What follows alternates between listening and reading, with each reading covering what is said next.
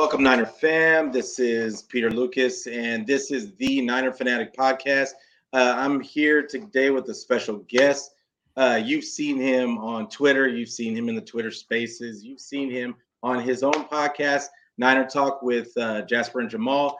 This is Jamal Armstrong. So I'm really happy to have you here with me today, and we're going to talk some NFC West. So how are you feeling today, Jamal? I'm feeling well. Thank you for having me on the podcast, first and foremost. I know I've talked with you just for a few minutes before we went live here, but just to say it again, it's been nice hearing you talking Spaces. I know that's where we first connected with one another. So always appreciate your thoughts and opinions. I'm the type of person that enjoys hearing other people's thoughts and opinions. We all like football and we all watch it from our own, two eyes, right? So we hear it, we see things a certain way. And I'm the type of person that enjoys listening to other people talk about football, seeing how they sometimes. I may not agree with everything everyone says, but I like having my thoughts and my beliefs, tested, as well as it allows me to see things from other angles to think, you know what? Had I not heard somebody else say that, I never would have thought that. So always appreciate listening to you, talking with you during Spaces as well. And it's nice to join the podcast with you as well, too. I'm looking forward to this. Yeah, hey man, the feeling is mutual. Hey, I've admired your work, from what I've seen on the Twitter Spaces, like you were talking about Twitter Spaces, and even your podcast with Jasper, and it was. You guys got some great content going over there, and I know you're working with Eric Crocker also. You guys do great work, and let's just get into the. I first want to talk about the coach, all the coaching changes. Like we're in the off season now, and it's slow content for everybody right now. We're looking for things to talk about, but one of the main things coming up right now is free agency. Teams are kind of jockeying, getting their coaching staffs together so that they can know what players they need to bring in, because you're going to have different coaches, different schemes, different set mindsets. The 49ers, we lost Mike McDaniel to the Miami Dolphins and added Anthony Lynn as our running game coordinator. We really don't have a offensive coordinator per se, but not that we really need one with Shanahan. And then we also still got DeMeco Ryans stays on as our defensive coordinator, which was a huge keep by us. Absolutely. Also, they brought in Brian Fleury in as the tight end coach. I don't know really how much that's going to really affect anything, but how do you feel about losing Mike McDaniel, and what do you think Anthony Lynn brings? Absolutely. That's a great question. When it comes to Mike McDaniel, it's one of those things where, maybe 49ers fans and, us outside of the organization, we don't know exactly what he's bringing to the table. But from all accounts, from everyone that talks about him, they say, wow, this dude's a genius in the run game. I have to believe what I've heard, too. He's been with Shanahan for, I think they were closing in on 15 years together. Whether it be Mike or Kyle, if we're going to be, he's been with the Shanahan family for so long. So when it comes down to that, I don't know if we're going to end up feeling the loss because we were able to bring in an Anthony Lynn, who also is very good in the run game as well, too. But I do think in the locker room, those guys will know it. He's been, like I said, with Shanahan for so long.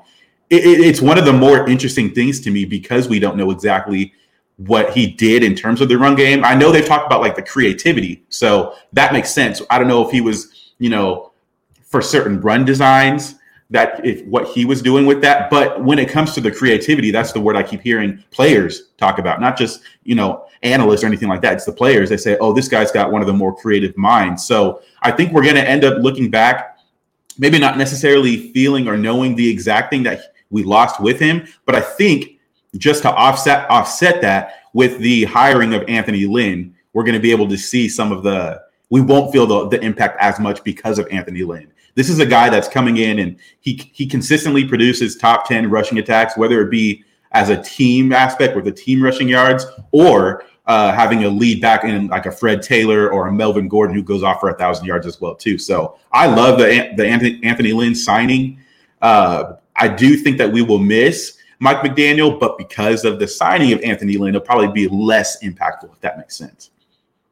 Yeah, no, I completely agree with you, and and I loved what you said about how about the impact, because I really think that, and especially what you talked about with the locker room, because I just think that Anthony Lynn, we don't really he's by all accounts he's had really good effects on locker rooms. He's a player guy, Right. but it's just a different dynamic, and I'm really interested to see how he affects the play calling of Shanahan. When I mean he doesn't really come from a kind of a zone based running Hmm. game, so like I'm just interested to see how that dynamic works together. Of course, I had to mention my boy Javi. Mentioning the hat. This hat actually, I won this from a mock draft contest that he put out a long time ago. Oh, that's amazing. I That's love why that I hat, by do. the way. That's super nice. But yeah, thanks for that, Javi. And yeah, so Javi's awesome. Good yeah, man. no, love the guy. Like he's really actually. Quick story was he was the one that kind of inspired me to start podcasting, like because we've been talking about content a couple years back. So yeah, but Javi's great, and That's awesome. I've talked to him as well too over the past few months, and he's been one of the more nicer, more down to earth people I think I've met through this content creating system. He's been one of the more nicer guys, always nice and generous with his time. So I absolutely understand where you're coming from with him. I think a lot of people, from the outside looking in, can think, oh, look at these content creators, there's no way I could talk to these guys. And it's the furthest thing from the truth. I've talked with many people, and really at the end of the day, we're all just human beings, right? Like we all enjoy football. We all enjoy the sport. It's just as simple as that. And, some people are given opportunities because they work for them. So I think a lot of times people can say, oh, this person might be like that. There's no way I could ever talk to him. Couldn't be further from the truth. I think Javi's one of the nicer guys out there. Really appreciate his content as well. yeah, for sure. Big up to him. Big up to John Chapman. John Chapman's Mm-hmm. another one that's got given me some advice along the way too. So yeah, thank you guys. Appreciate that. But kind of moving on to the Seahawks. The Seahawks actually had quite a few not quite a few, but they had a few moves. They have a new defensive coordinator in Clint Hurt. Mm-hmm. He was their D line coach, and but he said in a couple of interviews that he wants to start using more 3-4 concepts in their defense, and he wants to be more aggressive. And they actually fired Ken Norton, who was their previous DC, who I think actually may be a candidate to come on the 49ers staff maybe down Right. the road. But they also How long shined was Ken Norton there with the Seahawks? Do you know? the Two, what? 3 seasons? How long He's was been Ken there. Norton with the Seahawks? He's been there a while because he was their It had been a linebacker coach. while. Yeah. Yeah, he had been their linebacker coach for years before he became defensive coordinator. So Sure. yeah, like but they also signed who is it? Sean Desai. He was the Mm-hmm. former Bears defensive coordinator as Right. their associate head coach with the defense. I don't even know what that means, but Yeah. I think it essentially means second in charge after the head coach in terms of yeah, the defensive players. It almost seems like it's like too many. Sometimes I think these titles are a little too much, and it's just a way to yeah. get some guys in the locker room, if that makes sense, or on the team in the organization.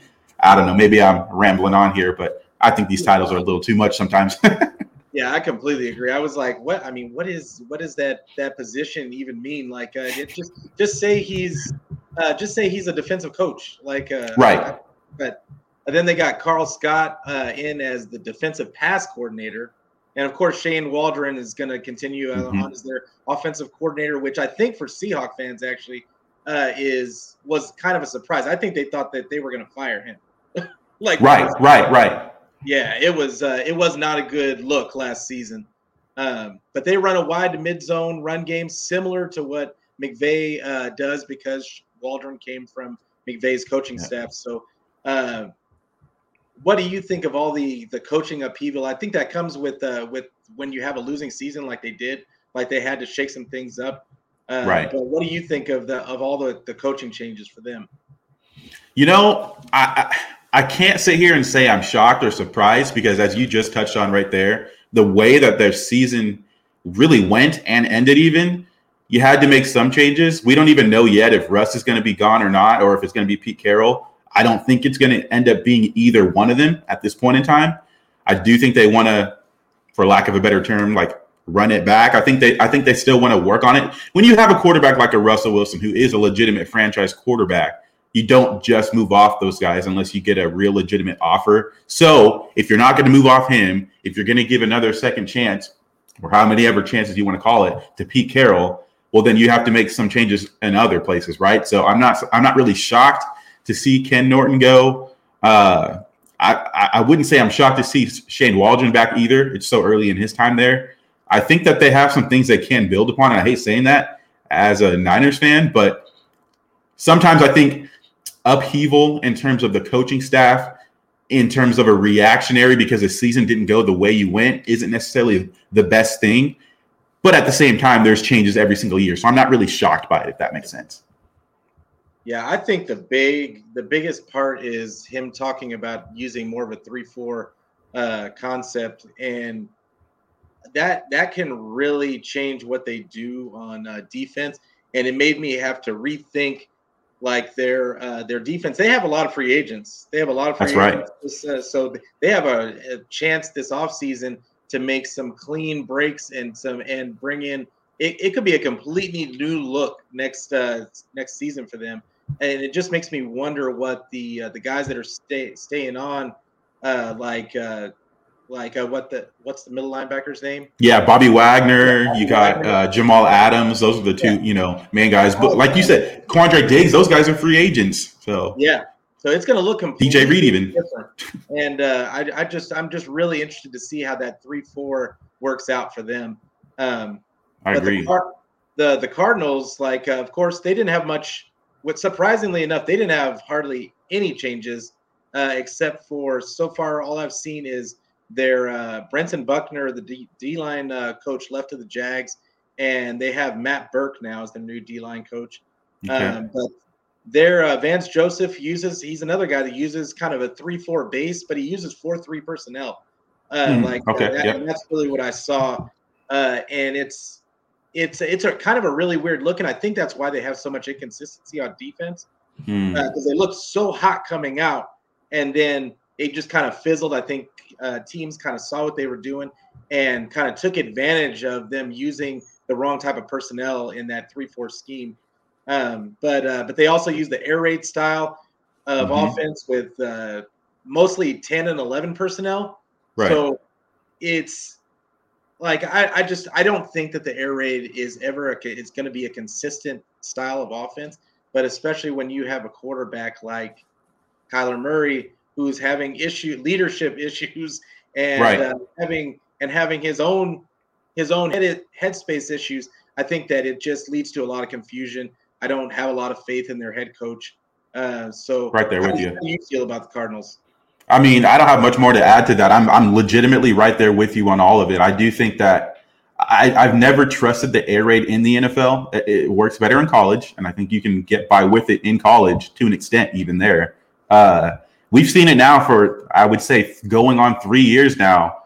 In the second half of the season, it's the Cardinals that they find a way to kind of, I would call it a meltdown.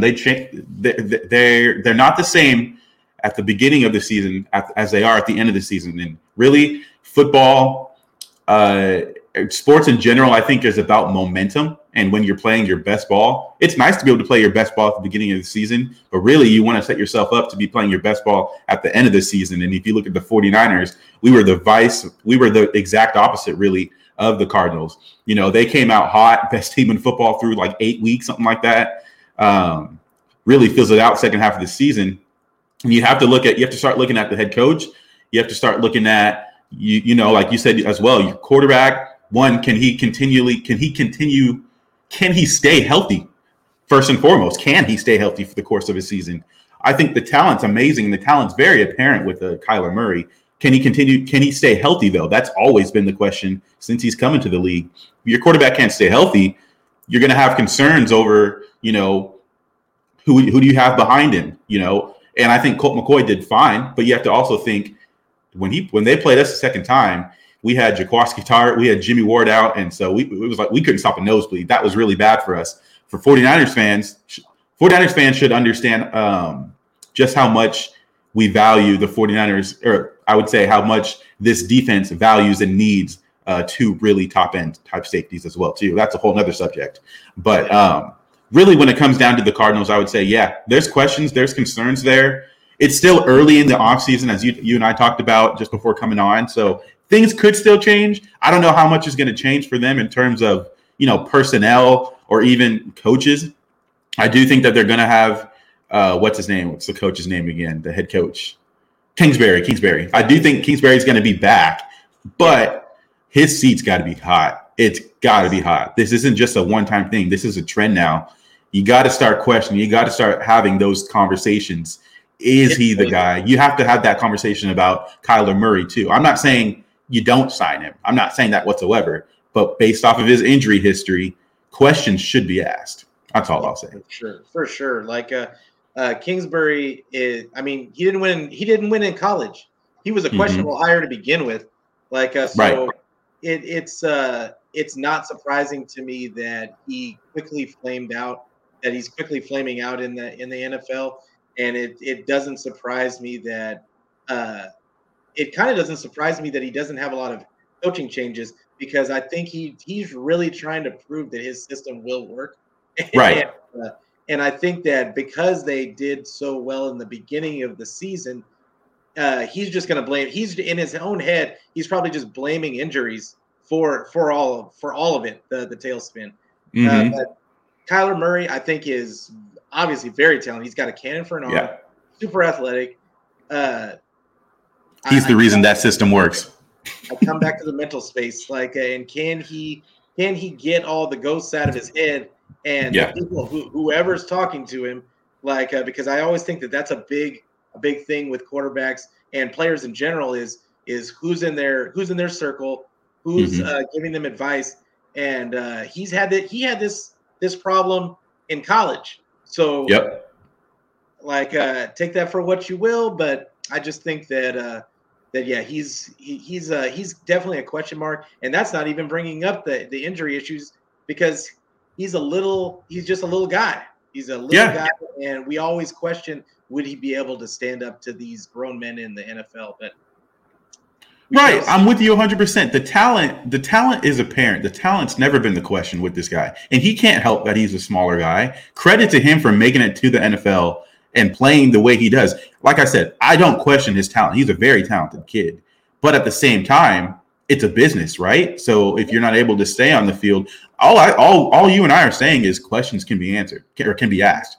That's not saying we're gonna, move off you. And at the same time, he also has interest in playing baseball too, like legitimate interest. That's not anybody making things up. Like, we know he enjoys that as well too. So could he potentially, I'm not even trying to be a hot take or anything like that. Could he potentially say, you know what, it's taking a toll on my body. It'd be smarter for me to go play baseball at some point. Could he do that? Yeah, potentially. I'm not saying he will, but I wouldn't shock me either.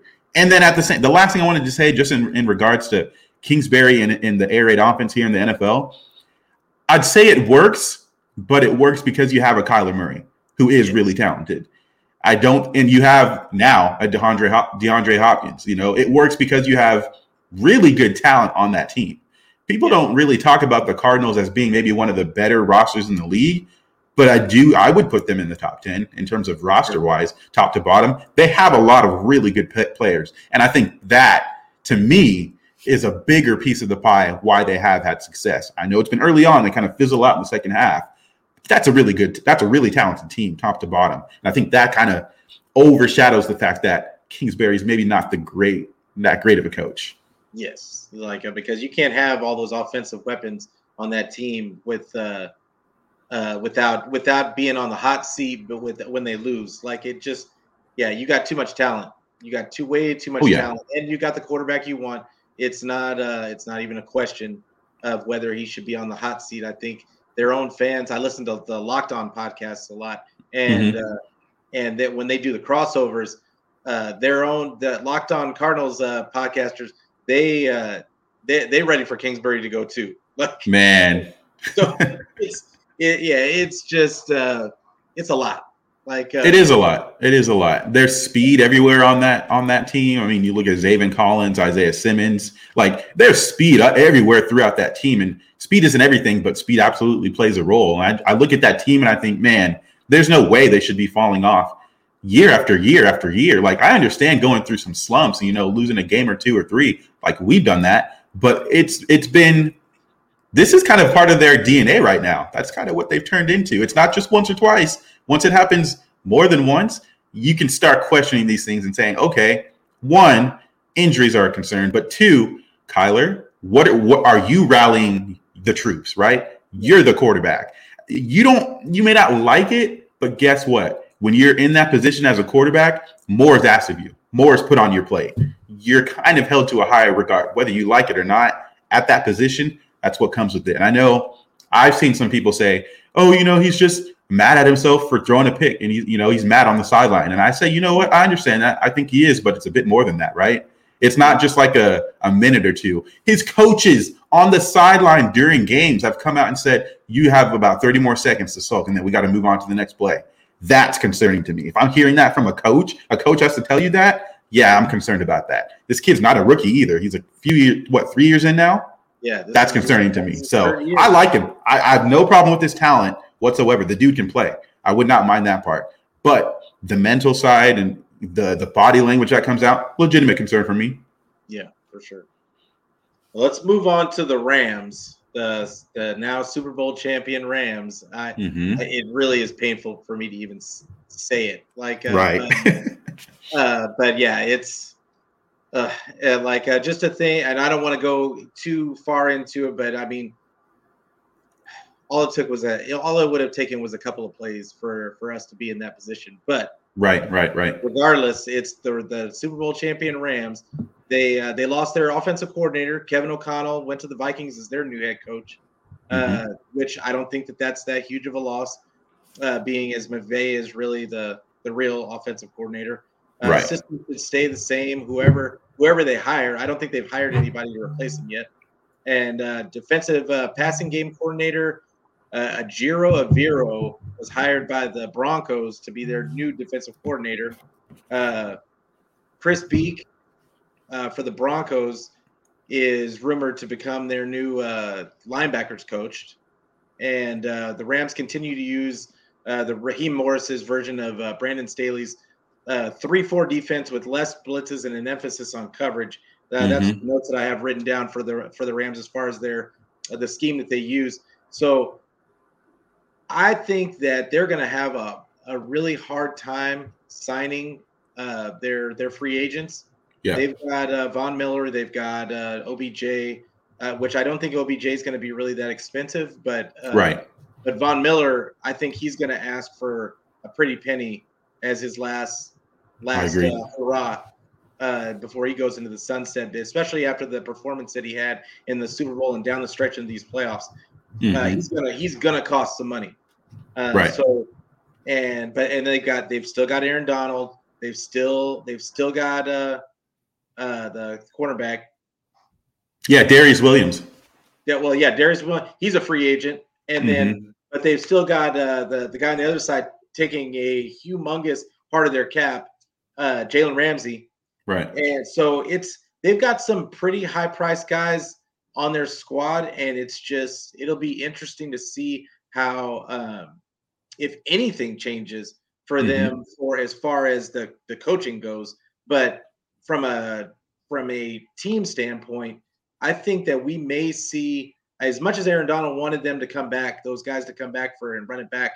I think that the team might go in another direction because I think that Von Miller is not coming back. In my mind, I just think that it wouldn't be a good idea for them to kind of hamper. They really, if you really look at their stretch of games in the playoffs, a lot of things had to go their way for them to get.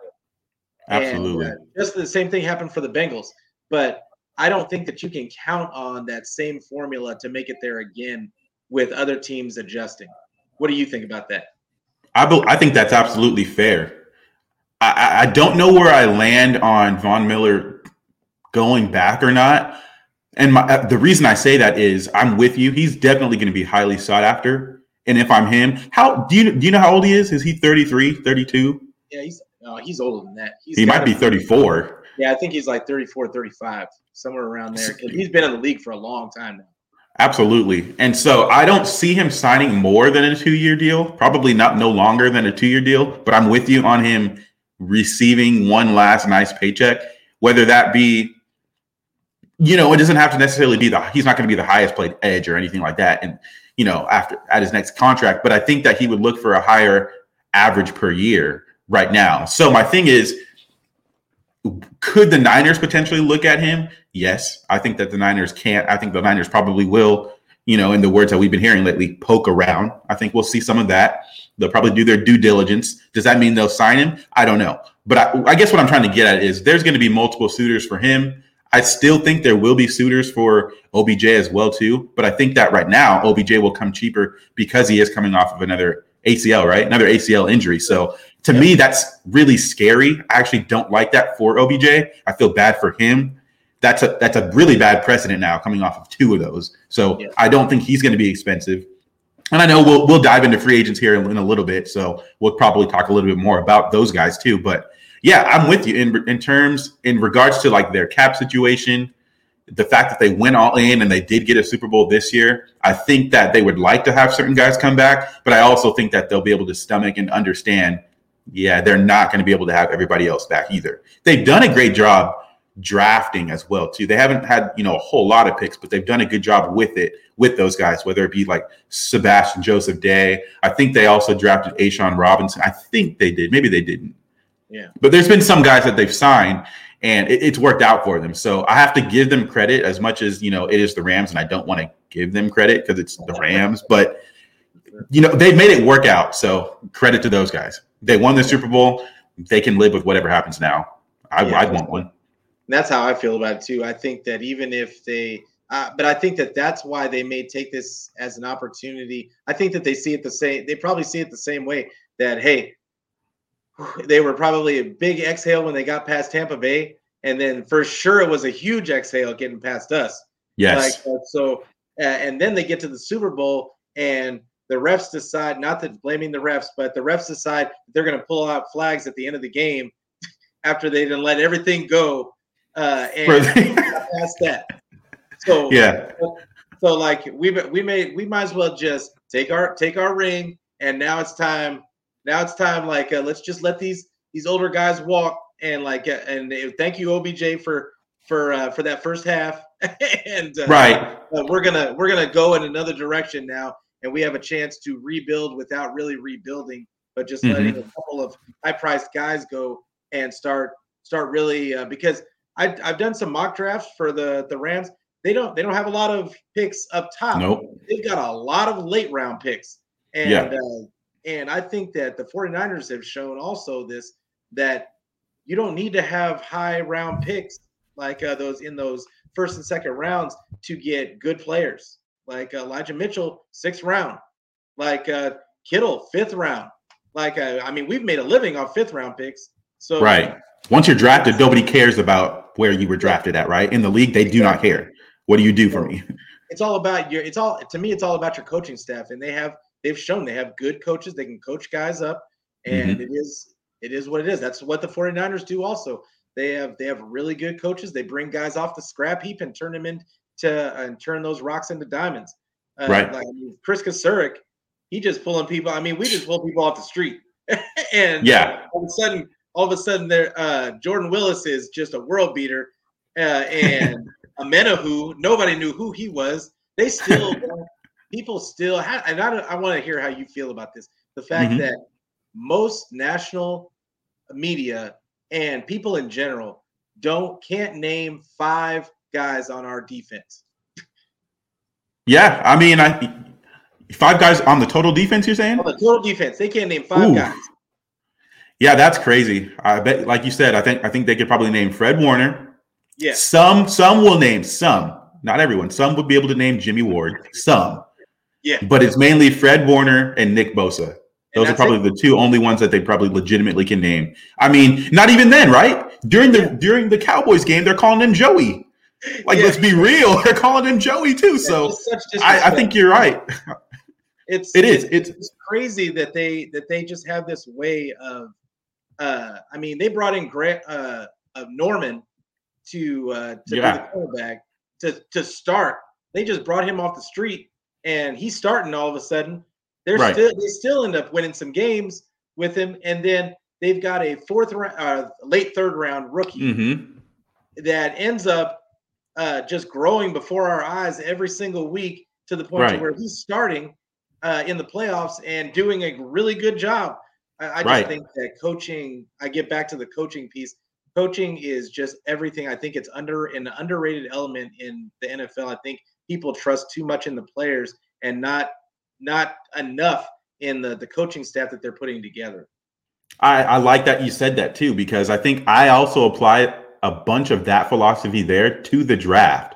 You know, and maybe we'll talk about this. Maybe you and I will do another show at another later day after the draft or just before the draft or something like that, and we can talk about that as well too. But for me, my philosophy, we hear a lot of people talking about, oh, we need this corner, or we need to go after this in the draft, or edge, things like that. And I agree with that 100%. I wouldn't be mad whatsoever if we drafted a corner or edge if we don't move up and we only have pick 61 there in the second. I've got no problem with that.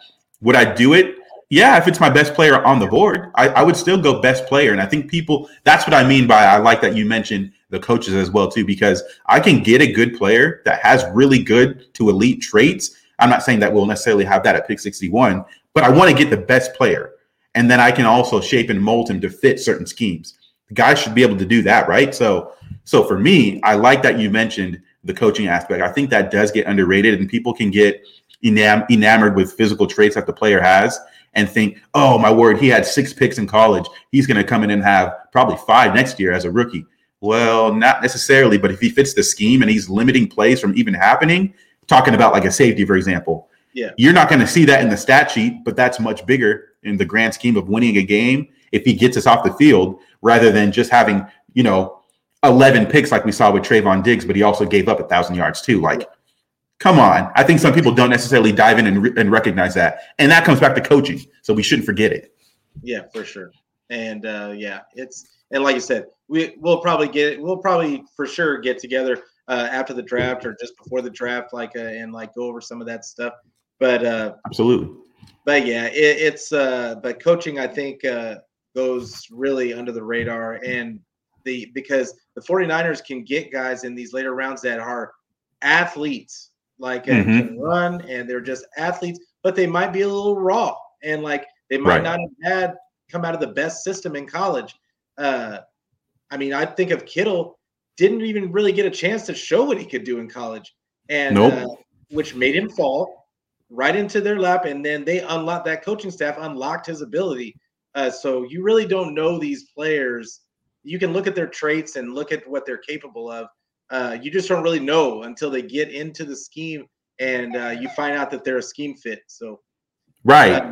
And I like that you said that too, because I actually do look for traits. And I think based off of what I'm seeing from the defensive line and the way that they bring in guys from year to year and really get the best bang for their buck, I have to believe that they're looking at traits too, right? They look at a guy and say, they look at an Arden Key and say, look, I think I can get something out of him. Okay, through the first half of the season, it's not maybe going as well as we maybe think he could. Let's have him pack on some weight throughout the course of this season, see what happens. Let's slide him in over the guard in this NASCAR package and see what happens. And boom, the dude takes off and has 6.5 sacks on the season. So I do think they look at the traits. Oh, by the way, he adds a little bit of extra weight, doesn't lose any of his twitchiness. He's still a really athletic guy. He's getting home. That's amazing. That's really good. So I do think they look at traits. But the other little piece that I'd add as well, too, is we're seeing the sack production from a guy like an Arden Key. We're getting extra results from Omenihu, who's coming over, mid-season. We're seeing Jordan Willis make certain plays when Nick Bosa goes out. I have to give credit to these two guys, Eric Armstead, DJ Jones. I think that they create a lot of havoc and they allow other guys to eat. I'm not saying that those other guys aren't good, but I think that those two guys, Eric Armstead and DJ Jones, are two unsung heroes of really the entire defense. Yeah, for sure. They mess up the pocket. That's what they do. They mess up that middle of the pocket and to where the quarterback can't step up. And when the quarterback can't step up in the pocket, it allows those edge rushers to just collapse on them. And I think that I'm right with you. It pained it pained me in my heart to hear everybody talk about Armstead the way that they had been in last season. And like even at the beginning of this season, he was playing out of position. We've been saying it for years. Right. It's just we knew we had a good player. It was just he was playing out of position. So it was. We could sit here and talk all day about the things that we feel the coaching staff should do or the people absolutely that they should bring in, and very rarely until we're blue in the face. I'm with you. But the main, so 49ers, Rams, and Seahawks, I think are going to be competing for some offensive players in free agency and the draft because they have very similar schemes on offense. But it's going to be and all of them are kind of like against the cap in their own ways just because of the players that are on for Seahawks. The Russ Wilson is taking up a humongous chunk of the cap, more so than the Rams and the 49ers. And it's the Rams. I think Stafford is Jimmy G with but has better arm talent, clutch tendencies. Like if that makes sense. Like because I mean he can make throws that Jimmy can't. And that's really what it comes down to. And that's really what the NFC Championship game came down to. He made throws that Jimmy can't make. And it all came down to it. But yeah, getting back to the 49ers and the offensive players, I think that we all kind of need the same things on offense because I don't think that the 49ers really want to change too much about their offense this season. I think they want to keep this core together as much as possible. I think that there are a few guys that people are expecting them to bring back that they aren't going to bring back. But the main free agents, I just want to start with the 49ers. Laken Tomlinson. They've got DJ Jones, K'Wan Williams, Raheem Mostert, Jason Verrett, and Jaquiski Tartt. I don't think those are the main guys. I mean, they've got a whole laundry list of guys that are restricted and a whole different bunch of titles. But Laken Tomlinson, this is a controversial take, I know, but I don't think he's coming back. I think he's going to be too much money. And DJ Jones, as much as I love DJ Jones, I don't think he's coming back.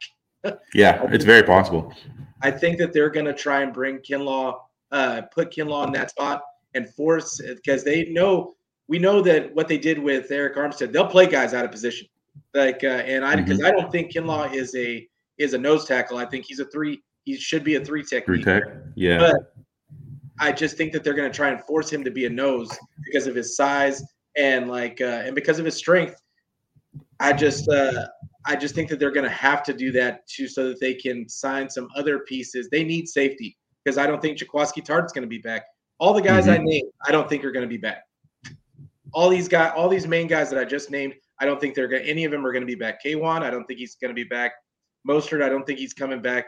Jason Verrett is the only one that I think might come back on the cheap.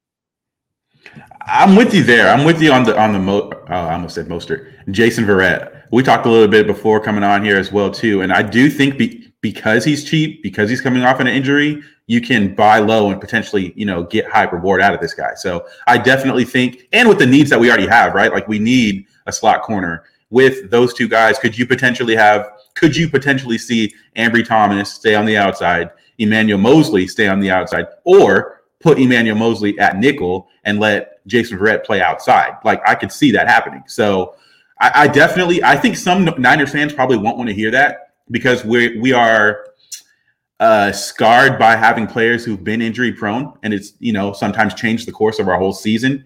Just a year ago, it really marred the whole season, right? So I totally understand where people are coming from with that, but I think from a business standpoint, when you can buy low on a Jason Verrett and potentially get high reward out of that, especially if he does want to keep playing even after this next year, he's going into his age 31 season, he's on the back end of his career for sure. This is a guy I could see them bringing back for sure. I don't know if I'm as fully pessimistic on the rest of those guys coming back. I'll say this in regards to Raheem Mostert. That's a guy I would like to bring back at a certain price. Yeah. Because I think he brings, and I would 9 times out of 10, my philosophy when it comes to running backs is not to sign them to a second contract, because I do think that you can get similar value, similar production. I thought we got similar value, not same production, but similar value from Elijah Mitchell, and he's going to continue to improve. I don't think he's quite as good as a lot of people say he is, and that doesn't mean I think he's bad. I think he's a very, very solid back. But with Raheem Mostert, he provides a whole nother element that we don't have on the field right now, and that's why we saw Deebo Samuel turn into the wide back that he was, because Deebo Samuel, Raheem Mostert, those are your two more freakier athletes on the team, really in the whole league as well too. Like, I'm not calling him this guy, but Raheem Mostert has legitimate CJ2K breakaway type speed. This is the guy you can get the ball and he can turn something into nothing. Next thing you know, it's a touchdown, 80 yards down the field on the Jets, So when it comes to Raheem Mostert,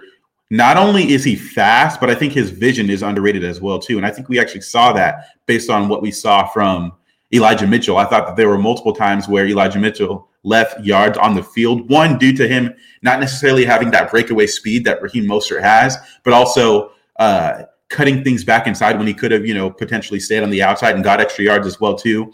Long story short, I'd love to see Raheem Mostert be brought back. I go back to his 2019 season where he split carries with Tevin Coleman. In that season, they both carried the rock 137 times. Mostert gained 772 yards, 8 touchdowns. Coleman had 137 carries, 544 yards, 6 TDs. So I look at those numbers and I look watching the games again.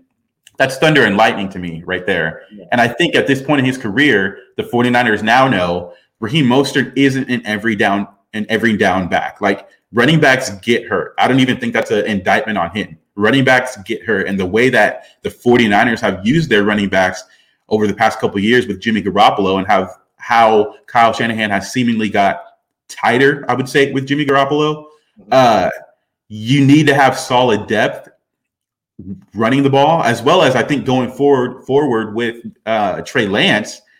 We're still going to run the ball. Maybe are we going to run the ball as much as we do with Jimmy Garoppolo? Maybe not quite as much, but I don't think it's going to be a drastic difference whatsoever. Long story short, when I'm talking about Raheem Mostert, I'd love to see him back at the right price. Now, you did also say we're going to be competing with other teams as well too. I look at the Dolphins. I think they'd be someone who'd be interested in him. That's just the first one that comes to mind. So he could potentially get priced out. Would he be interested in that? Maybe. I think he's from Florida, so I wouldn't be surprised to see him go back. I think Mike McDaniel would love to have him. He very much could be their lead back over there.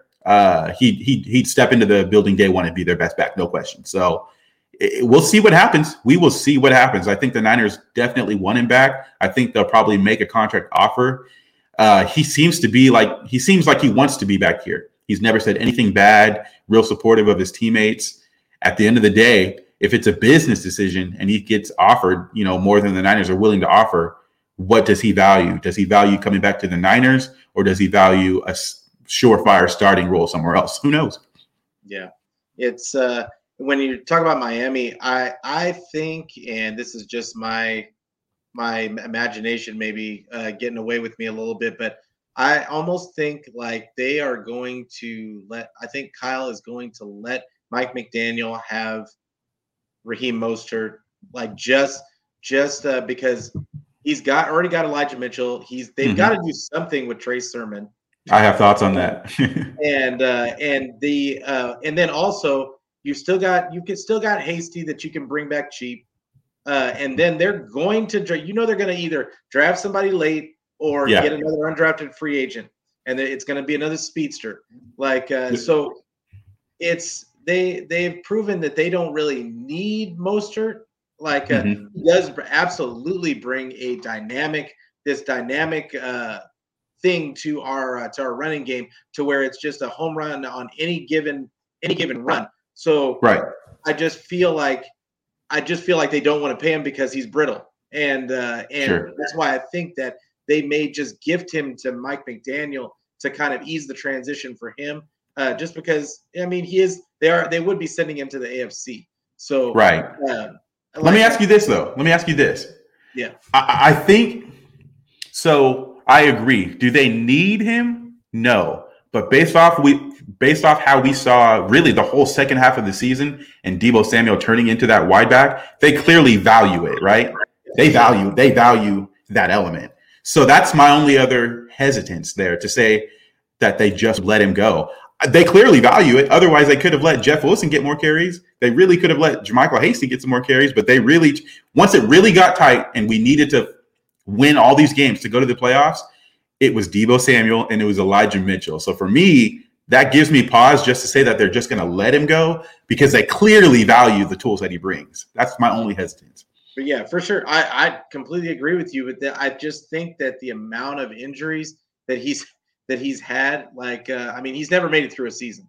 Right. And so I just think that they've last season, they kind of showed that they were trying to move away from those injury prone guys. You saw it in the draft. They didn't pick anybody that had any kind of injury issues. And I feel like that is a new kind of thing that the front office is working towards is after that disaster of a 2020, like, right. I think that they're really focusing on getting guys. And honestly, I think that's why they moved on from Jimmy was because it was the injury prone stuff. I don't think it was necessary. I still think that Shanahan believes he can win with Jimmy, but it was the injury stuff and the availability. Your best ability is availability. And so I just that's the only thing that gives me pause. I think you have Elijah Mitchell. He, just like you said, he is not he's still learning, but I think that next season he's going to be better. He's going to be better. He's going to have a full offseason as the main back. And then I think that they're going to get something out of Trey Sermon. They've got to get something I agree. out of Trey Sermon. Like, absolutely. So yeah, that's just what I thought of it. I mean, look at with Trey Sermon. I'll say this part about Trey Sermon. I think that's the best thing that could have ever happened. The Anthony Lynn signing is the best thing that could have happened to Trey Sermon. I really fully believe that. Like I said earlier, he's been the leader of top-notch run offenses, whether it be, multiple backs working together, in tandem, or producing 1,000-yard rushers. And you look at Melvin Gordon. Melvin Gordon is Trey Sermon. 6'1", 215, 32.5-inch arms. You look at Sermon, 6 foot, 215, 33.5-inch arms. I'm just saying there's a track record there for him to get something out of him. Now, he's not going to be a 1,000+ yard rusher next year. I don't expect that because you still have Elijah Mitchell. Could he potentially overtake Elijah Mitchell in the starting role over time? I definitely think that's possible. Yeah. But we have to see something from him first before I say that. I think he can, but if barring any major injury to Elijah Mitchell and or Trey Sermon, I like the tandem of them together. I absolutely like where that could lead to. I like where that can go. Now, the last thing I'll say too, if we don't see much from him next year, then there's a lot of cause for concern. It's like, okay, it's 2 years in now. We're not seeing much from him. You have to let somebody else besides just Elijah Mitchell see the field. And if we're hanging on to Jermichael Hasty, who's a good back, I'm not trying to crap on the guy. He's a good back too. But you also drafted this guy in the 3rd round. So if we're not seeing much from him at that point, that's legitimate cause for concern in my head. I expect that we'll see something from him. And like I said, I think the Anthony Lynn signing was probably the best thing to happen for Trey Sermon going forward. Yeah, for sure. And and I think that I think the same thing for Trey Sermon. I kept rooting for him to get on the field. I don't even care if he does bad. Like I just wanted to see it. And the little bit of times that he got on the field, he does have a little bit of, you can see the athleticism that the extra athleticism that he has over like an Elijah Mitchell. Elijah Mitchell has just pure speed. He's a one-cut guy, and he just has speed and he can run through tackles. Like Trey Sermon has a little bit of wiggle to him, too much and I feel like it's too much for Shanahan. And I agree. And that's all it is. Like, but he's going to learn, I think, in this offseason to be more of a one-cut guy and get to that second level. That's when you show your wiggle. That's when we want to see the wiggle. Yes, 100% agree.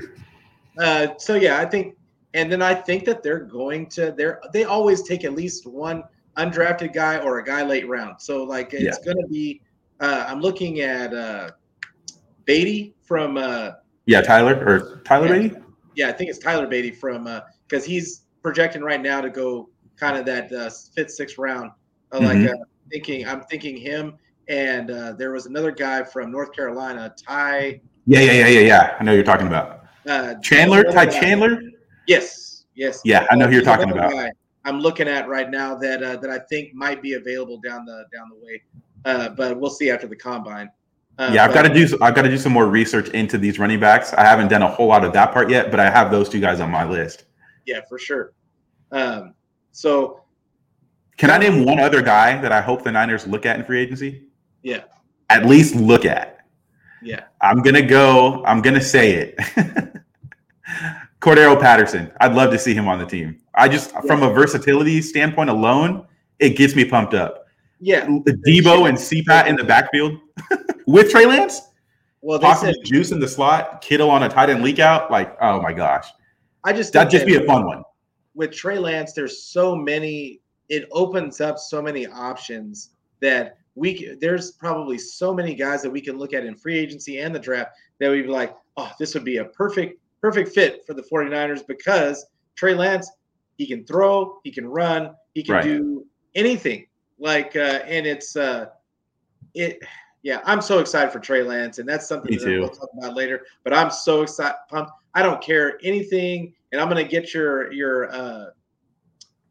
takes on the Brady and Aaron Rodgers and all that stuff. They put much stock into it, but I think that I'm so excited for Trey Lance, and it's gonna be great. I think because just like you said, there's just so many guys that you can kind of plug into that system that could probably flourish with him at quarterback. But Cordero Patterson, I heard, the Jets have already kind of put a marker. They've zeroed in on him. We're going to go after him. So there's a lot of teams. That was my other point, though. There's a lot of teams that are legitimately interested in him. I mean, the Falcons don't want him to go. I've been tuned into some of their fans. They don't want him to go. I saw even some Vikings fans talking about him. I'm like, dude, you have Madison and you have Dalvin Cook. What are you talking about? But I've seen that. I definitely think he's going to be highly sought after. That's no question there because he's a good player.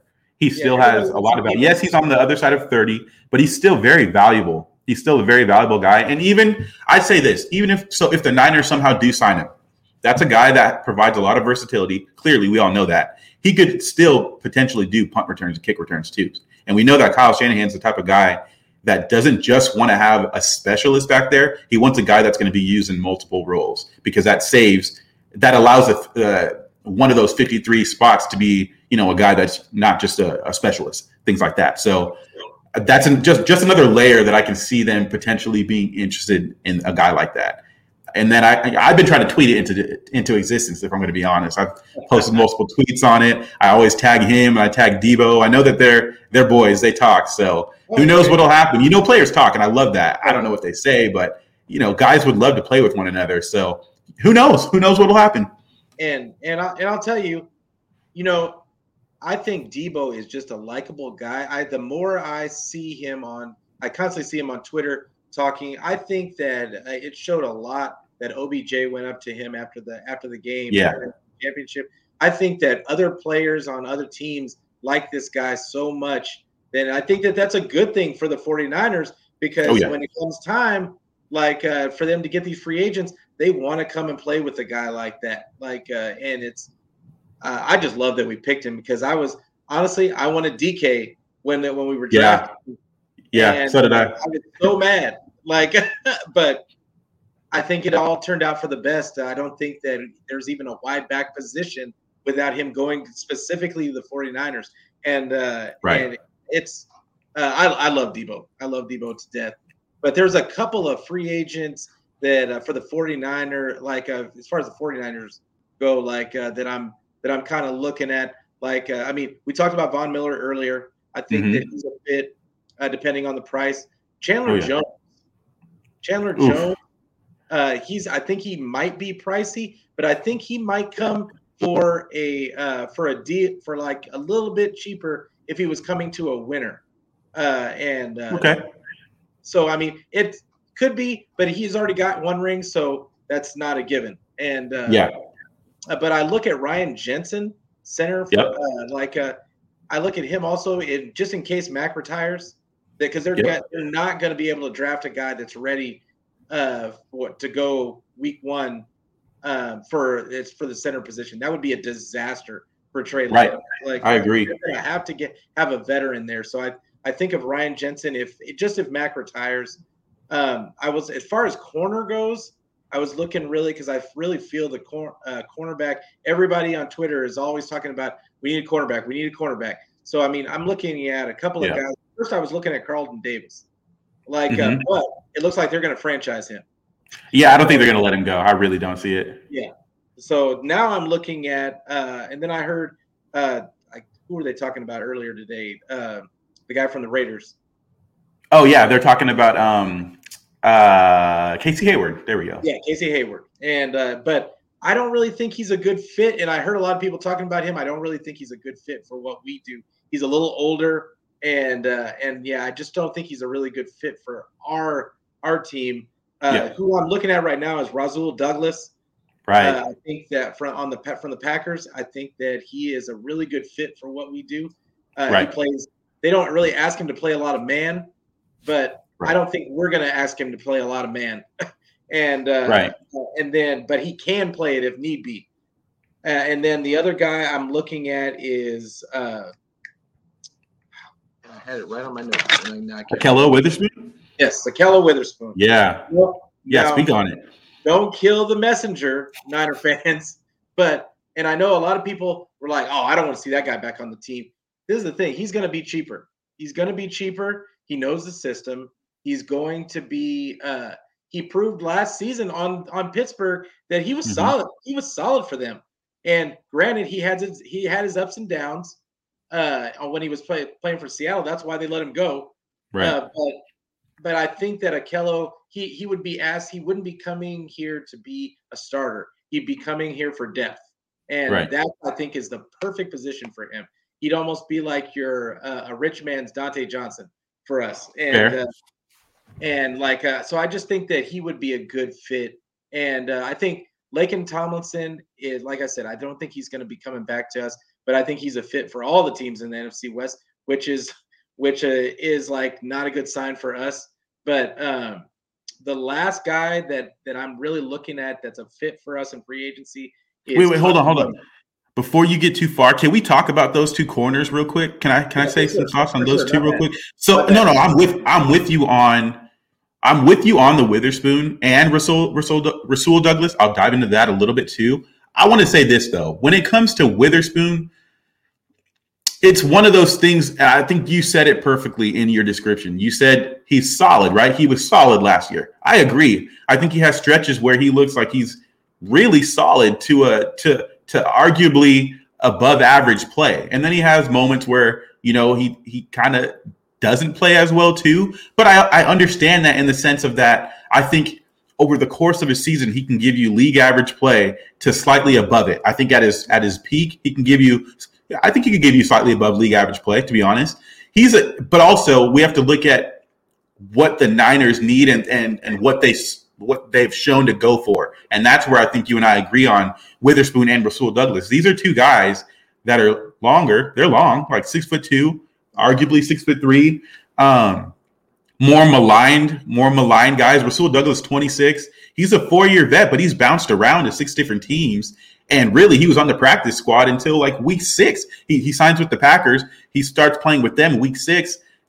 Had a really good season. The dude actually was a Pro Bowler this year. I think he was a Pro Bowl alternate, but was a Pro Bowler. 5 picks on the season. He really held it down while Jair Alexander was out. Jair and Eric Stokes. But the difference is, obviously, Jair is going to be back.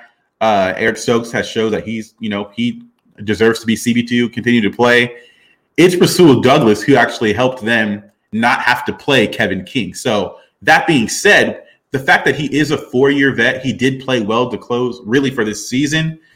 I think that he's the type of guy, if he gets a long-term contract, it'll be like a 4 years. I actually looked on SpotRack and they have him valued, his market value is 4 years, 36.9 mil, 9.2 mil annual salary.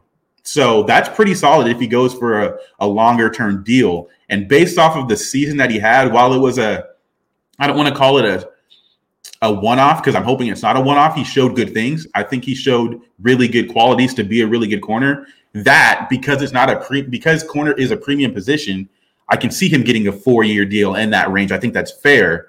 Will the Niners be the team to do that? I don't know, but I could see a path where the Niners say, look, I can get the best bang for my buck. This is a guy that can come in, whether it be him, whether it be Witherspoon. Those are two guys. I have a list of other guys too. I've said Desmond King, Mike Hughes. Those are, DJ Reed. Those are more slot guys. But when it comes to Rasul Douglas, Witherspoon, those are guys who have showed the ability and play really well on the outside. Those are two guys, though, that could come in, potentially push Ambry Thomas at minimum. I'm not saying they'll overtake him. At minimum, they could push him. And if they do overtake him, you still have Ambry Thomas, who's developing behind the scenes as well, too. And, he's still seeing the field as well, too. So for me, I agree with you 100%. Rasul Douglas, I don't think we're going to hear a lot about him. I don't think Niners fans are going to talk about him a lot. Witherspoon, I can guarantee Niners fans will talk about him a lot. I have one other guy, Stephon Gilmore as well. I think that's a guy that could potentially get brought in on a two-year contract, maybe 32 mil, 16 mil a season. I think he's valued at like 28.4, but I think you're going to have to overpay a little bit. I could see the Niners looking at that as well too. But just in regards to those corners, I wanted just to mention that. I'm right there with you. I think it's smart that we're talking about it. I don't think a lot of people will talk about a couple of those guys, though. Yeah, for sure. And the only reason why I don't see them going after Stephon Gilmore, I like that you brought him up because the only reason why I don't see them going after Stephon Gilmore is because I don't feel the 49ers value corners. Right. I think that they feel that they can bring guys off the scrap heap, and especially D'Amico just has shown that you can just throw guys out there and I'm going to make it work. Right. I think that they're going to use that money elsewhere. I think that what I'm hoping is that they use that money for the offensive line. And because there's another guy that I'm going to get into in a minute but I like that you brought up DJ Reed also because as much as I liked Lenore, he had his struggles, but I would like to see him strictly in the slot. And me too. That's really what they brought him in for.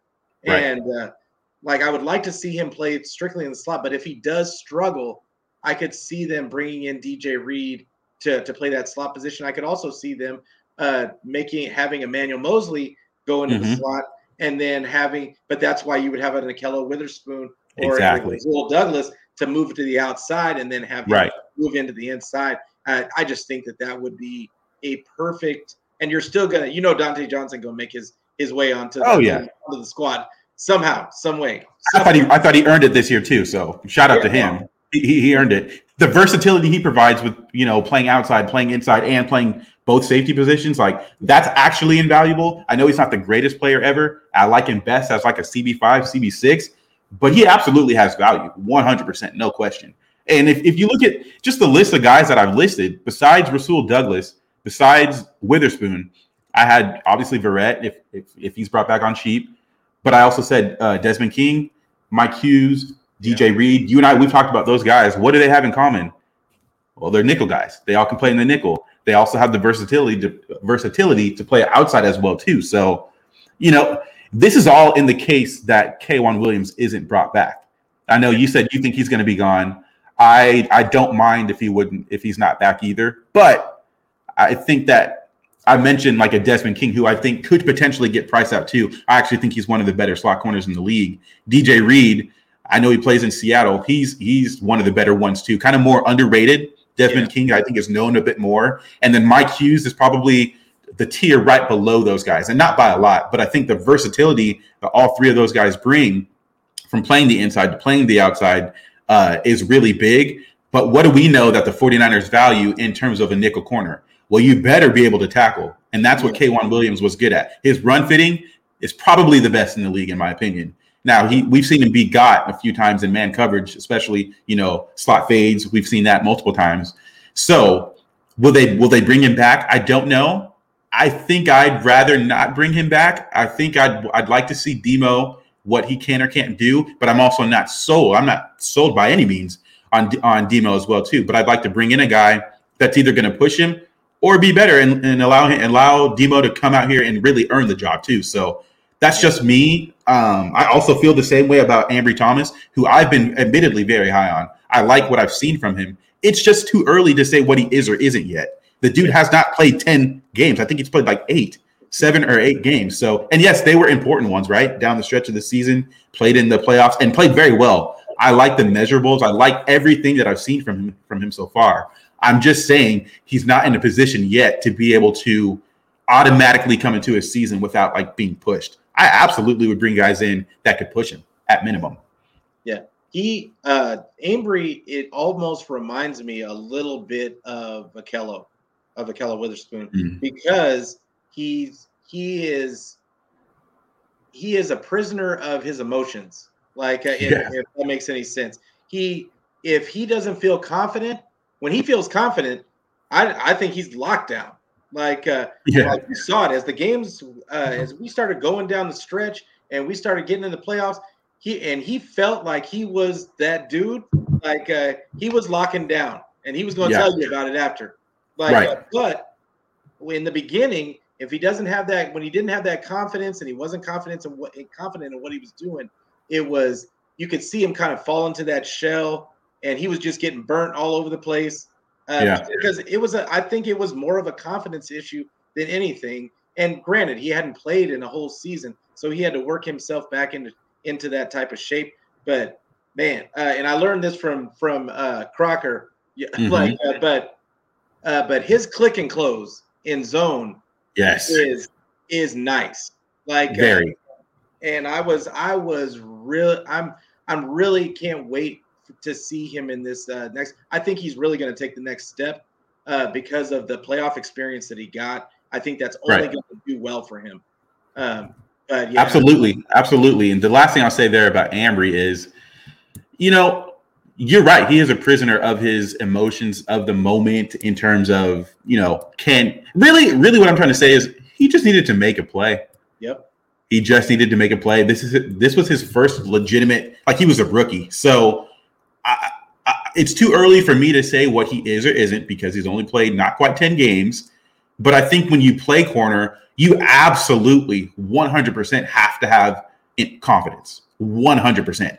You can't be second guessing or you're done. Like you're beat. If you're second guessing even a little bit, that's sometimes all it takes to, a touchdown. It's that little difference. So for me, what I'd say there is, yes, he needed to make a play. And now that he made a play, obviously the game sealing interception, that could be, I actually tweeted about this when that happened. I said, that could be the play that jumpstarts his whole career. I'm not saying what he will or won't become, but I haven't put any limitations on what he can become yet. I'm not saying he's going to become Jalen Ramsey, not saying that. I absolutely think he has the talent. I absolutely think he has the tools to for sure be a starting cornerback in this league. No question.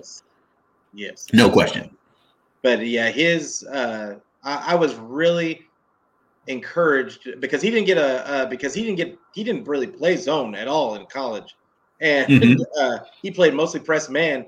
And so to see his growth in zone was really, I just thought he was. I can't wait for next season to see him grow a little bit. But there's one more guy that I want to talk about for the 49ers, and it goes on the offensive line, like Connor Williams. Like I think that if they let Laken Tomlinson go, I can totally see them paying Connor Williams just a little bit less than what Laken Tomlinson's going to get. And I think he actually might be a better fit. Okay. Because they both run zone. Dallas runs the zone offense also. And I think he's more of a mauler than Laken is.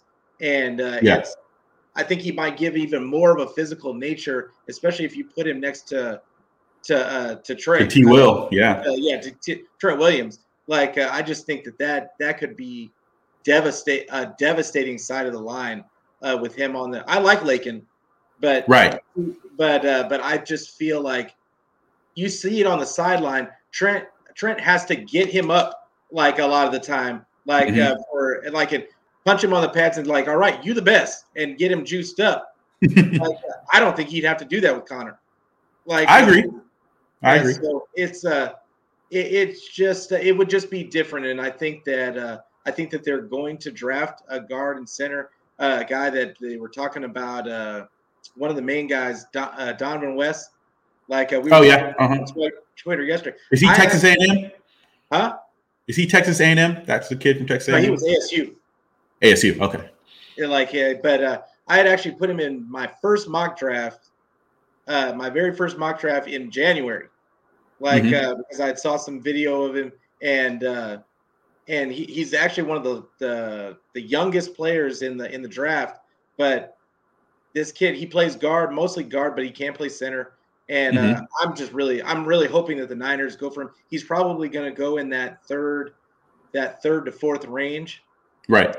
Just because he's younger and because he's not really as well known. But I think he may be after the combine, which really kind of scares me. I think he might end up going up to that second round level after the combine because he's very athletic. It's going to test well, yeah. So we'll see. But yeah, it's. Let me ask you this. Yeah. So at what point, especially if we do, let's say Lakin prices himself out. At what point do we turn the rock over to Jalen Moore and Aaron Banks? What do you think about those two guys? Are you concerned? I think a concern is fair, but I think it's also too soon to say what they will or won't be. But I think I could potentially get league average play out of those two guys, especially if one's going to be lined up next to Trent Williams. You know what I mean? I think you could get league average play for a fraction of the cost from Laken Tomlinson. That's why I'm sitting here saying, my heart, ideally, you want to keep Laken. I love Laken as a player. I love his durability. I don't want to see him go. No question about it. And he was a trade from the Lions. I thought he continued to improve every year. Like sentimentality wise, I don't want the guy gone. Yeah. But business wise, if I have I don't even know that it's going to happen, but that's what you make trades for. This is what the business is about. You bank on a guy becoming a good player and you have to give him that opportunity. So that's why I mentioned these two. If we move off Laken, which is a very legitimate possibility, because I think the Miami Dolphins will look at him. I think the Bengals will look at him and they'll throw the bag at him. So that being said, if you have the option of having one of these younger guys playing next to Trent Williams, and I could potentially get league average play out of that, man, that's hard to bypass. So with that in mind, that's why I wonder about Connor Williams. I'm not even saying that's impossible or that we shouldn't do it. I'm just curious what your thoughts on those guys. My whole thought process around it is this is if we lose Laken. So I like Laken. And I would love to keep him, but I think if he gets the bag thrown at him, like you were just talking about, I just don't think that they're gonna match. I look at the Niners and I think that they got burned a couple of times overpaying for guys, and I don't think that they want to go back there. And I think that they think that they have a solid team and that they do have, like you said, Jalen Moore. They do have. Because we don't know about McGlinchey yet either. We don't, truthfully. That's why I mentioned both of them. We don't know about McGlinchey. That's another. I really think that Jalen Moore is going to end up being that right tackle. I really think that he's going to end up being that. So do I. And the other piece is Aaron Banks. You would have to put him at the left guard spot because he's going to have to be next to Trent Williams. I didn't like the pick. I didn't either. I was not expecting it. I was shocked when they did it because I was just like, okay, you got all these guys that fit your system that are on the board and you decide, and then they tried to make excuses saying that, oh yeah, well, he has this percentage of zone. He did well on this percentage of zone replay. Anybody looking at that guy looking at the video of that guy playing knows that he's not a zone read guy. No, he's not. I didn't understand it. Now, with that being said, we saw him on the sideline during the playoffs. He's lost some weight. It looks like they asked him to slim down. Do they are they going to try and transition him to that left guard spot to take over for Laken? And I think that might be what their plan is. I just don't know. I think that they're going to draft somebody. Again, And they also have McKinnon. This is the biggest need if we're going to be real. What we're talking about right now, people don't want to talk about this. This right here is actually the biggest need. That's why I'm talking about Donovan West is because I think is because I feel like that right guard spot is going to be the spot. Really, we've talked about it for the last couple of years now. Yeah. But it's and we've plugged it. We keep sticking our finger in the hole in the dam, but eventually that's going to bust through. And we're gonna. And I get it that Tom Compton was serviceable, but like I don't. And Brunskill, he's a decent player. He needs to be a swing tackle. I think that's his best position. Mm-hmm. He's not a starter. He performed admirably all season long, but I just feel like they could upgrade this position. They are in a position to do that. You have to do that because I think they're going to sign somebody in free agency, right? Like this might be a position where they're going to go draft and free agency, and I'm not even saying just right guard, but O-line in general. Let me give you 3 guards that I have that I'm thinking. I got Austin Corbett from the Rams, so that'd be us stealing the Rams. That's another guy that we're sitting here, going with the theme of this podcast here today. We're going to be battling with some of these other teams in our division for similar guys. Austin Corbett from the Rams, Will Hernandez. That's another guy. I think he last played for the Giants, if I can remember correctly. He's solid. And then a guy that's been decent so far throughout his career, still young and has a lot of, I would say, upside. James Daniels. I think he's going into the year 20, or he's going into his age 25 season. These aren't the best, guards ever in the league or anything like that, but these are definitely guys who could come in and give you league average play, and I'd feel comfortable with that. So I have those 3 on my list that I'm keeping my eyes on. Now, like I said earlier, and what you're saying here as well too, we might look back on this in 2 months and be like, wow, we were wrong about that because they addressed such and such in the draft, but these are names that I would probably have my eyes on. These are names that I think the Niners probably would have on a board somewhere too. So those are 3 guys. I have 2 more for you: Andrew Norwell, and Morgan Moses off the Jets. Yeah. I thought about those guys as well too. Yep. So there's a lot of it's not just deep in the draft; it is deep in free agency also. The offensive line. Yes. So I think the 49ers have a real opportunity to really just kind of solidify this line. I think they have a lot of players. They actually have a sneaky amount of depth on their offensive line, but they're all the same. They're all the same skill. They're all the same. Yeah, absolutely. And you mentioned Ryan Jensen earlier, just in regards to centers. I have him on my list as well too. But I think a lot of people won't necessarily say this name either. Alex Kappa, he also is from the Tampa Bay Buccaneers. I have him, and I also listed Bradley Bozeman as well from the Ravens. These are 2 teams that are also run heavy as well too. Obviously, we know, no risk it, no biscuit, and they pass the ball with Tom Brady as well too. Yeah. But they also run the ball really, really well and consistently as well too. Like they want to establish the run too. So I've got those 3 guys as well too on my list as guys that I think could transition seamlessly really to the Niners. Those three centers. Yeah, I agree. But I think that we look at guard, but if they could solidify the right tackle spot, because I think that McGlinchey, I think that they just need to move on. In my estimation, it's not that McGlinchey is bad per se. It's just that he's obviously a really good run guy, but you know what he is. You already know what. If you have an opportunity to upgrade for not what McGlinchey's going to end up wanting to get paid, then why don't you just go ahead and do that now and get just a guy that may not be as good of a run blocker, but he's solid all the way across.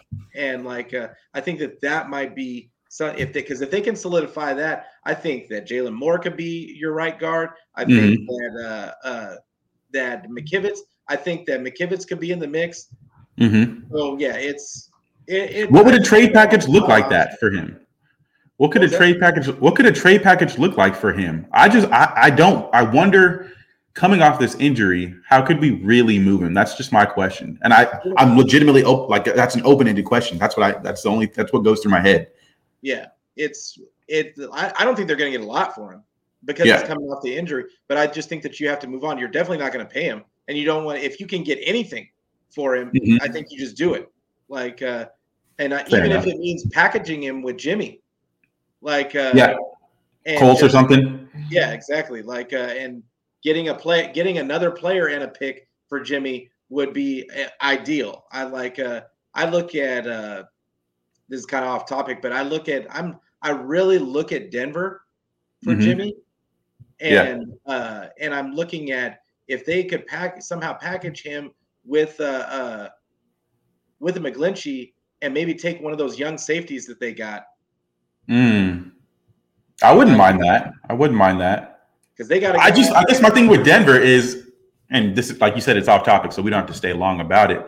I don't know if Denver's a good fit. I don't know if Jimmy's a good fit for Denver, if that makes sense. I actually think they have enough weapons to really actually stretch the field, but Jimmy's not really going to do that. They also have weapons like Jerry Jeudy who can play well over the center of the field as well too. Real good route runner. But I think he's a really good young player.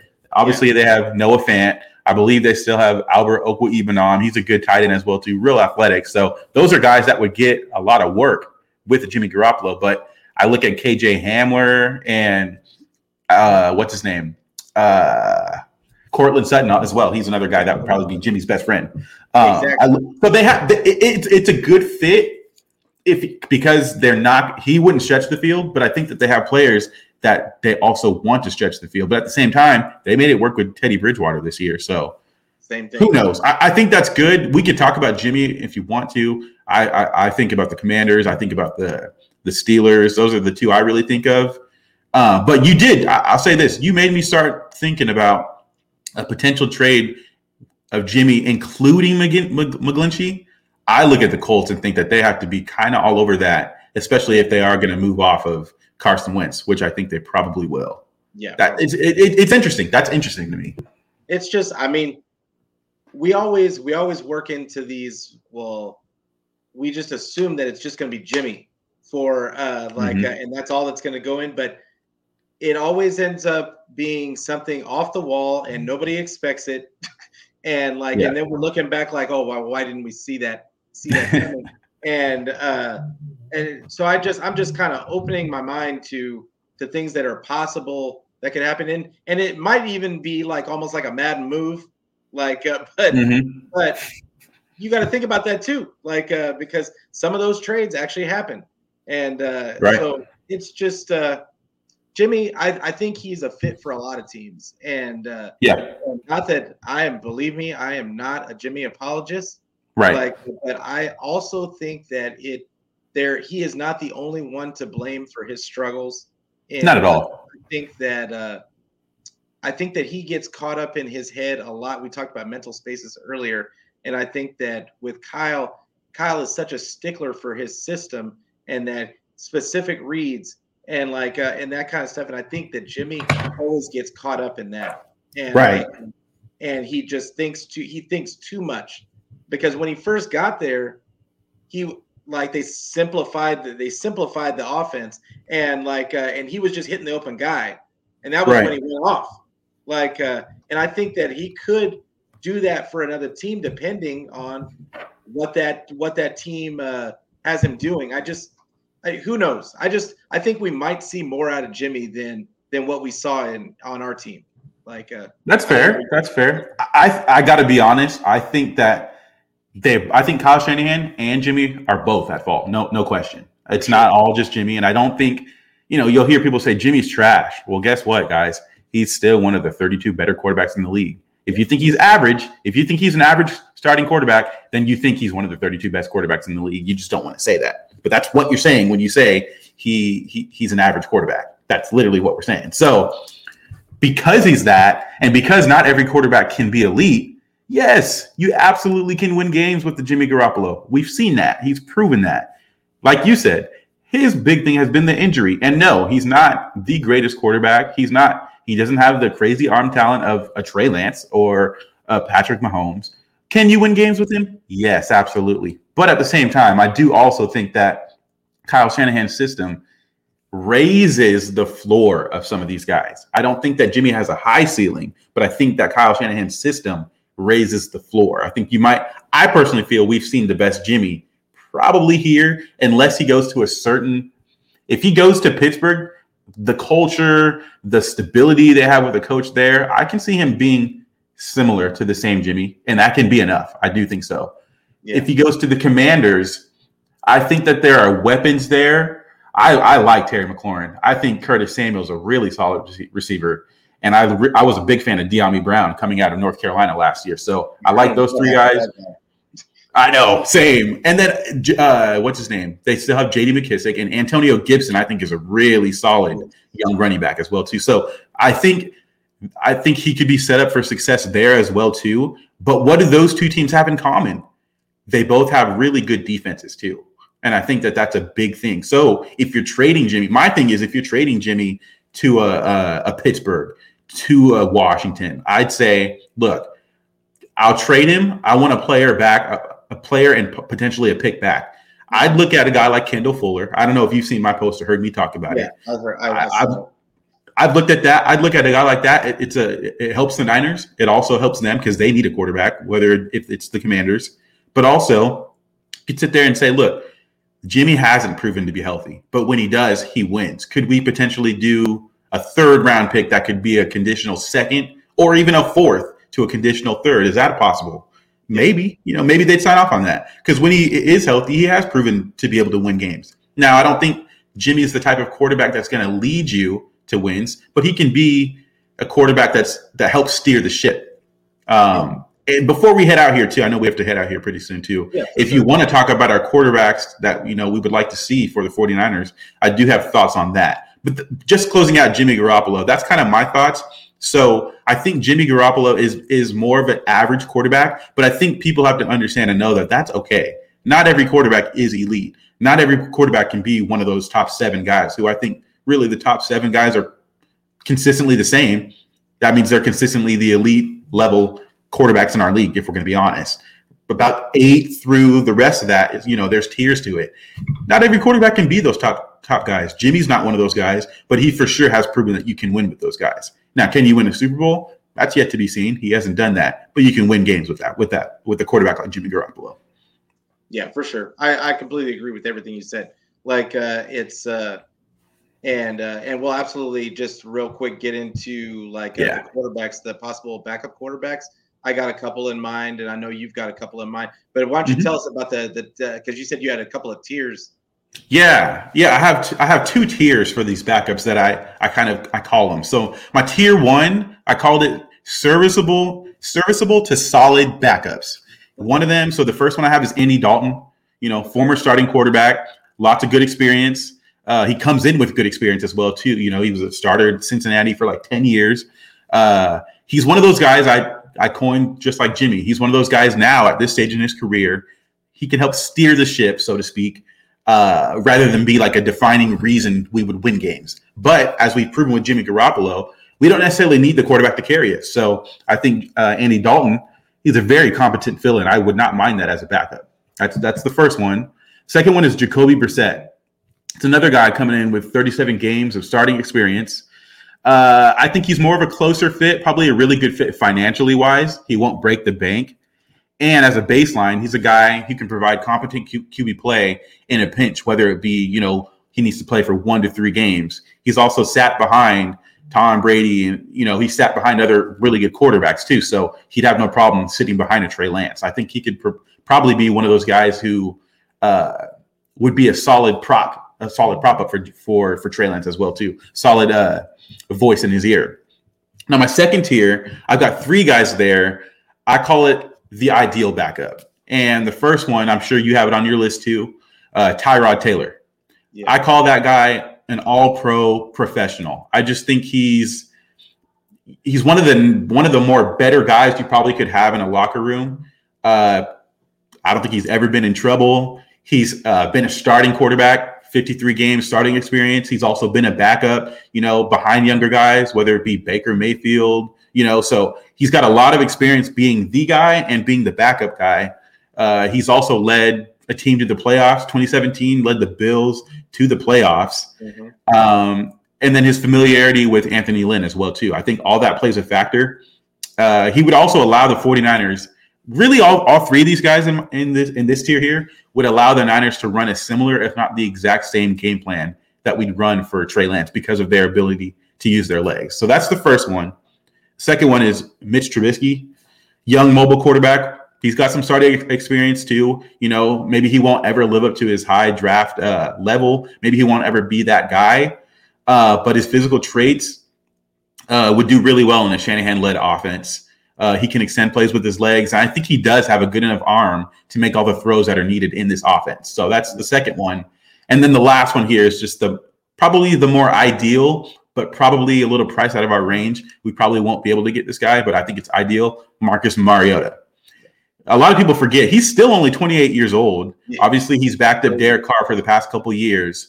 But his physical talent that made him a top 2 pick, overall pick, he still has that size, speed, ability to run, and then the ability to run the same game plan as Trey Lance. All that weighs into it for me. I think he would be the best case scenario. Ultimately, though, he might end up being a little bit more on the pricier side. And that's my only drawback to us, maybe not being able to sign that guy. But those 5 guys, I'm looking at saying I'd love to see them sign one of those 5 guys.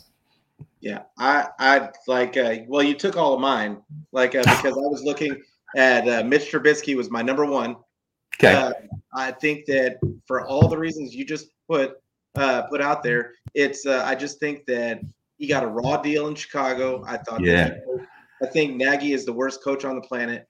And I just think I just look at what he was doing to Justin Fields this season, and it was just made me want to throw up in my mouth. But yeah, I really like Mitch Trubisky's traits, and I think that he would flourish in a Shanahan system where they would just run the ball, and he only had to throw the ball 25 times a game. I think that he'd be really good in that system. Also, Jacoby Brissett, I've liked for years now as a backup. And every year I sit there and I tell people, why don't they go out and get Jacoby Brissett? Go get Jacoby Brissett. Anytime he's had to come in for an injured quarterback, he can get you wins because he's just even keeled. He's a professional. He played under Brady, so. And he looked good. He looked good in New England, when he was there. So, New England and the Colts. He comes from stable environments. There's something to be said for that. And when he plays, he gives you solid, competent quarterback play. Exactly. I'll take it. Exactly, and he's cheap. You can't be mad at any of those things. So then, of course, Tyrod Taylor, for the obvious reasons, the Anthony Lynn connection, and also. He's a pro. The only thing about Tyrod Taylor is he stays injured, but he'd be the backup. So hopefully he wouldn't get injured as the backup. Right. Hopefully he's only playing it if we have to play him for 1 to 2 to 3 games. So. But yeah, Tyrod Taylor most definitely. And there was one other guy that I was thinking that might get actually taken out of his position. Taken out. I think I think Drew Lock is going to be going away somewhere. And he's done. They're going to get him for cheap. I think that he might be a good backup somewhere. Because he has a cannon. The kid has a good arm. He's got solid mobility too. Don't get it twisted. He actually can run a little bit too. So that's not bad. That's not as a backup. I think that's absolutely an underrated one right there. That's good. That's a good find. It might become available because I just think that they're going to want to start fresh. I think they're going to want to start fresh in Denver. Denver's done with him. They're done with him. I'm with you on that. But those are mine. And but yeah, hey man, I really appreciate you coming on today. And it was great having you on. It was great talking about all these free agent bouncing ideas off of you and really. And you giving me some things to think about for my next podcast, and hopefully we can have you on again. I can't wait for this off season to really get kicked off, and really for me it gets kicked off with the combine. But yeah, I'd love to bring you back and we'll talk some draft and all that good stuff. 100%. Absolutely, Peter. I would want to thank you again for having me on. It's been a pleasure. It's been an honor. I had just as much fun as I thought I was going to have coming on. Like I said, I already valued and respected your opinion. And it's nice just to roll things off and, question me on certain things and make me expand my thinking around some of these free agents as well, too. And, right now it's all just, speculation on what we think the 49ers might do. That's all we can say right now. But it's fun being able to look at, these free agents and look at these draft prospects and say, ooh, I think that's a good fit. We'll see if the Niners see it too. So absolutely right there with you. I think I've had a great time today. Look forward to doing it with you again sometime. And anytime, man, just say the word. All right. Hey, I appreciate that. And hey, thank you everybody for listening and for watching today. This is also going to be on, I'm going to upload it to Anchor later on today so you can listen in at your leisure. It'll be on Spotify. It'll be on all the major podcast outlets. So, but you can still watch it on YouTube, still watch it on Facebook, still watch it on Twitter. So, but thank you. Thanks, Jamal, for coming on. And thank you guys all for watching. And I'll see you next week at same time, Wednesdays, 6:30 Pacific time. Thank you guys. Appreciate it. And go Niners. Go Niners.